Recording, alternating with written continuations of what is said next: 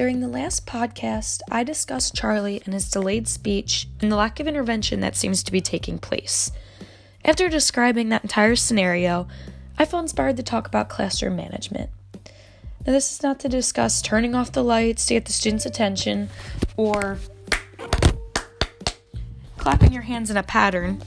This is more like, what is the most effective way to teach and keep the attention of 25 3- and 4-year-old students in one classroom?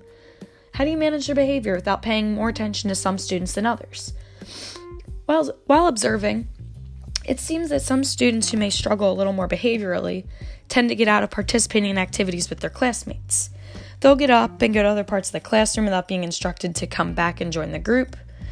They'll get up and start playing with toys and centers, or go over to a quiet corner because they say they need a minute, but in reality, it might just be they don't want to participate in that particular story.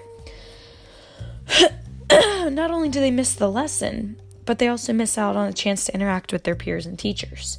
They also fail to follow instructions, and since they get away with it, they continue to do so. As an educator of young children, how do you then regain their attention or keep students from acting up without hindering the learning of the other students? After researching some keywords, I was able to find an article by Jamie Smith titled Blending Effective Behavior Management and Literacy Strategies for Preschool, which discusses preschoolers should be aware of the rules, rewards, and consequences. Adults need to regularly prompt children regarding classroom rules and procedures. All students need to be aware of what is expected of them in the classroom. And the teachers must be consistent. It can't just be one day they are being told that they need to sit down and do their work or they'll get in trouble. And then once they test those boundaries and realize that they won't get in trouble for it, they're going to continue to do so. Further differentiation of reinforcement and punishment is so important, and it should be individualized. Not all students have the same needs or same issues as far as behavior. So if they're all using the same forms of reinforcement and punishment, it may not have an effect, or it could negatively affect the students.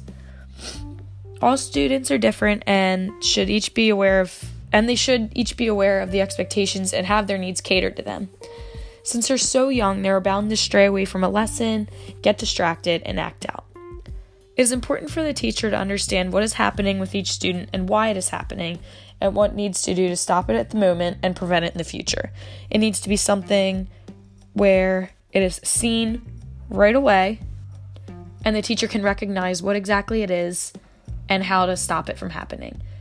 If that initial behavior takes place and isn't corrected, then it will be a continuous pattern and it will be harder and harder to work with.